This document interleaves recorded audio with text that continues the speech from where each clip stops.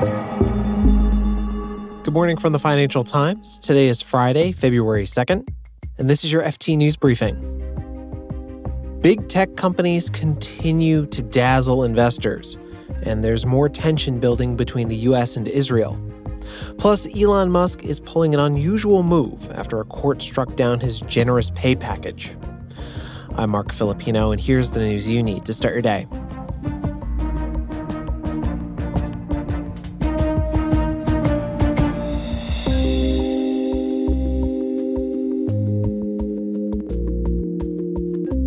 Is there anything that can slow down big tech? American companies like Microsoft and Alphabet reported strong quarterly earnings this week. Yesterday, Meta, Amazon, and Apple had their turn, and they didn't disappoint either. One highlight was Meta's stock. It jumped more than 15% after the bell when they announced its first ever dividend and $50 billion in share buybacks. Richard Waters is our tech writer at large, and he's here to talk about why Silicon Valley is still going strong. Hey, Richard. Hey, Mark. Good to talk to you again. Good to have you back. So there were just a slew of tech earnings this week. What stuck out to you as the central theme? Well, we've all been transfixed by the amazing run in the stock prices of a handful of big tech companies. And so I think the biggest takeaway from this week is that the business momentum behind some of these companies is still tremendously strong.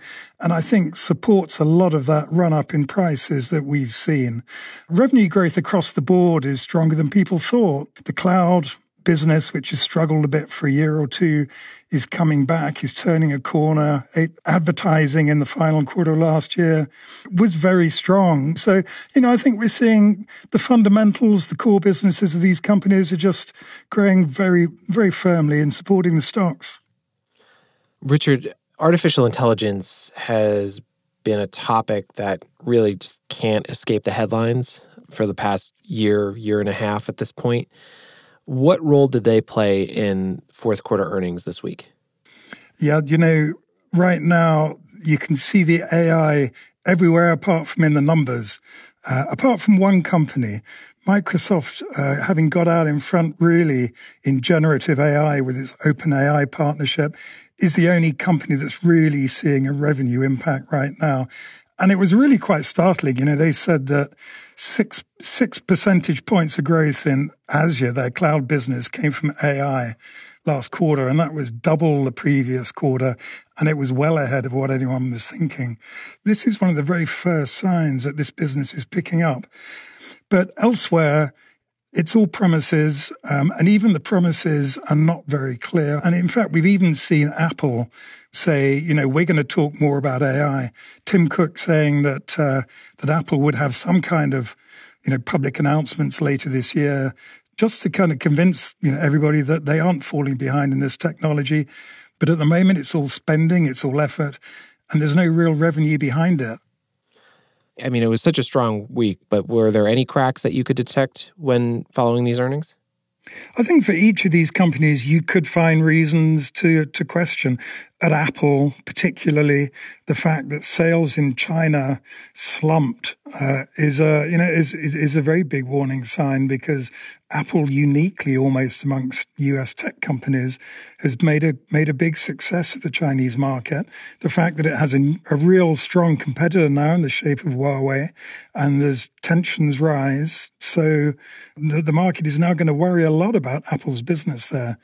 Likewise, I think Google's search advertising hasn't been as strong as a lot of people had hoped. It's actually returned last year to a nice growth rate, but it's not quite back to where a lot of people had hoped. The same would go for Amazon Web Services. It's the leading cloud company. It's returned to growth, but it's only growing at 13%, which is less than half as much as Microsoft. So is Amazon losing market share? So a lot of these companies, there will still be questions that I think people are going to have going throughout the year. Richard Waters is our tech writer at large. He covers all things tech. Thanks, Richard. Well, it's a pleasure.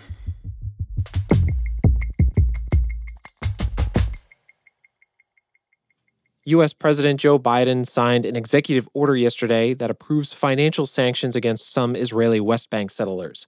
The new sanctions will target individuals who are responsible for, quote, extremist violence against Palestinians and will cut them off from the U.S. financial system.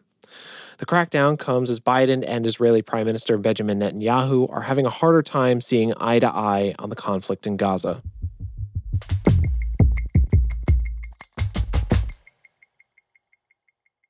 Tesla CEO Elon Musk is hitting back after a Delaware court struck down his $56 billion pay package. That's billion with a B. He wants to move the company's corporate registration from Delaware to Texas. That's where Tesla's physical headquarters are. Musk says he's putting the idea up for a shareholder vote, quote, immediately. I'm joined now by the FT's Sujit Indap, who wrote about Tesla, Musk, and the great state of Delaware. Hi, Sujit. Hi, Mark. Good to talk to you. All right, so tell me a little bit about this pay deal and why the judge struck it down. Sure. So the pay deal comes from 2018. The board said to Elon in this package, if you reach these goals for the company, which include profits, but also stock price, you have to increase the value of Tesla by more than $600 billion, which seemed crazy at the time because Tesla was only worth $50 billion at the time. In fact, he hit all these thresholds very quickly and thus was eligible for a pay package that is now worth $56 billion. And shareholders said the shares that he's getting, that's way too much for a CEO. It's way out of bounds, even for a big company. And in fact, all those shares are harming us because there's all these other shares that are out there and it's diluting our value. So we're going to sue to stop you. And the judge sided with the shareholders. I think one thing that might be confusing to folks is that Tesla is based physically in Texas, as I mentioned, but it's incorporated in Delaware. Why is that the case? Yeah, so companies obviously can be headquartered wherever they like, but most large companies in America choose to have their official legal domicile, if you will, in Delaware. The reason is predictability for both shareholders and companies, and that the law is well known.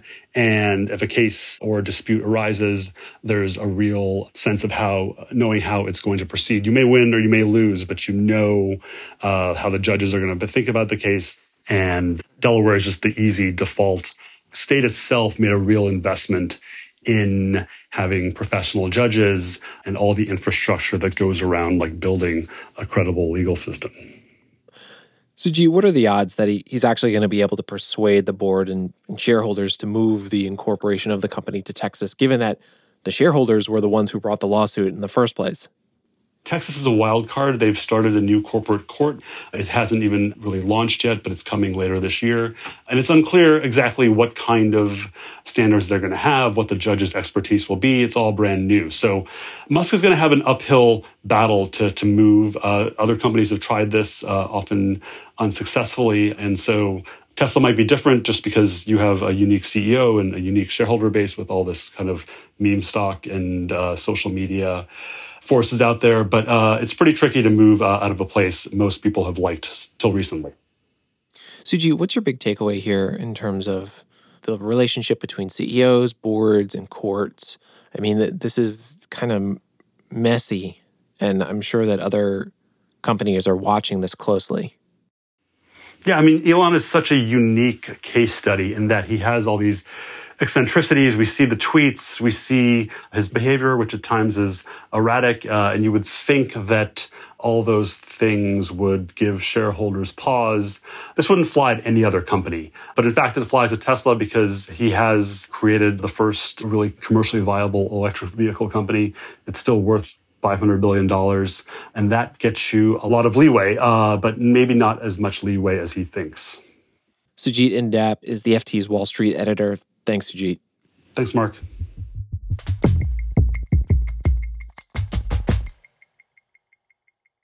Ukraine got a pretty big win yesterday. The European Union finally agreed to a €50 billion plan to support the war-torn country. The compromise came after Hungary's Prime Minister, Viktor Orban, agreed to back the deal. Hungary had been the only holdout in the EU, and Orban only caved after a lot of pressure. The bloc tried some pretty unusual measures over the past week to get Orban to budge, like suggesting cuts in funding for Hungary and even potentially stripping Budapest of voting rights in the EU.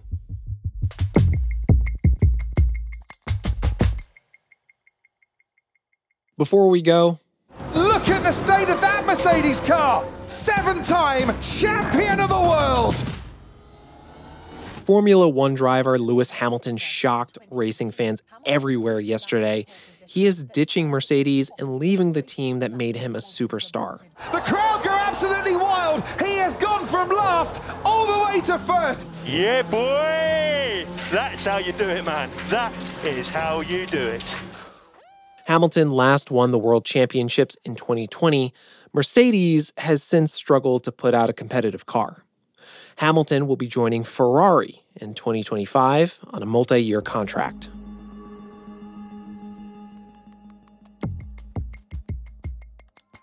You can read more on all of these stories at FT.com for free when you click the links in our show notes. This has been your daily FT News Briefing. Make sure you check back next week for the latest business news. The FT News Briefing is produced by Kasha Brusalian, Sonia Hudson, Fiona Simon, and me, Mark Filipino. Our engineer is Monica Lopez. We had help this week from Joanna Gao, Zach St. Louis, Sam Giovinco, David De Silva, Michael Lello, Peter Barber, and Gavin Coleman.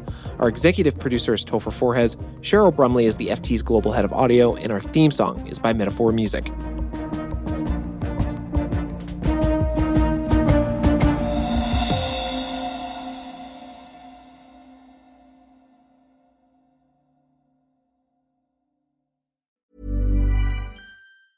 Hi, this is Janice Torres from Yo Quiero Dinero. If you own or operate a business, whether it's a local operation or a global corporation, partnering with Bank of America could be your smartest move. By teaming with Bank of America, you'll enjoy exclusive digital tools, award-winning insights, and business solutions so powerful you'll make every move matter. Position your business to capitalize on opportunity in a moment's notice. Visit bankofamerica.com/bankingforbusiness to learn more. What would you like the power to do? Bank of America, N.A., copyright 2024.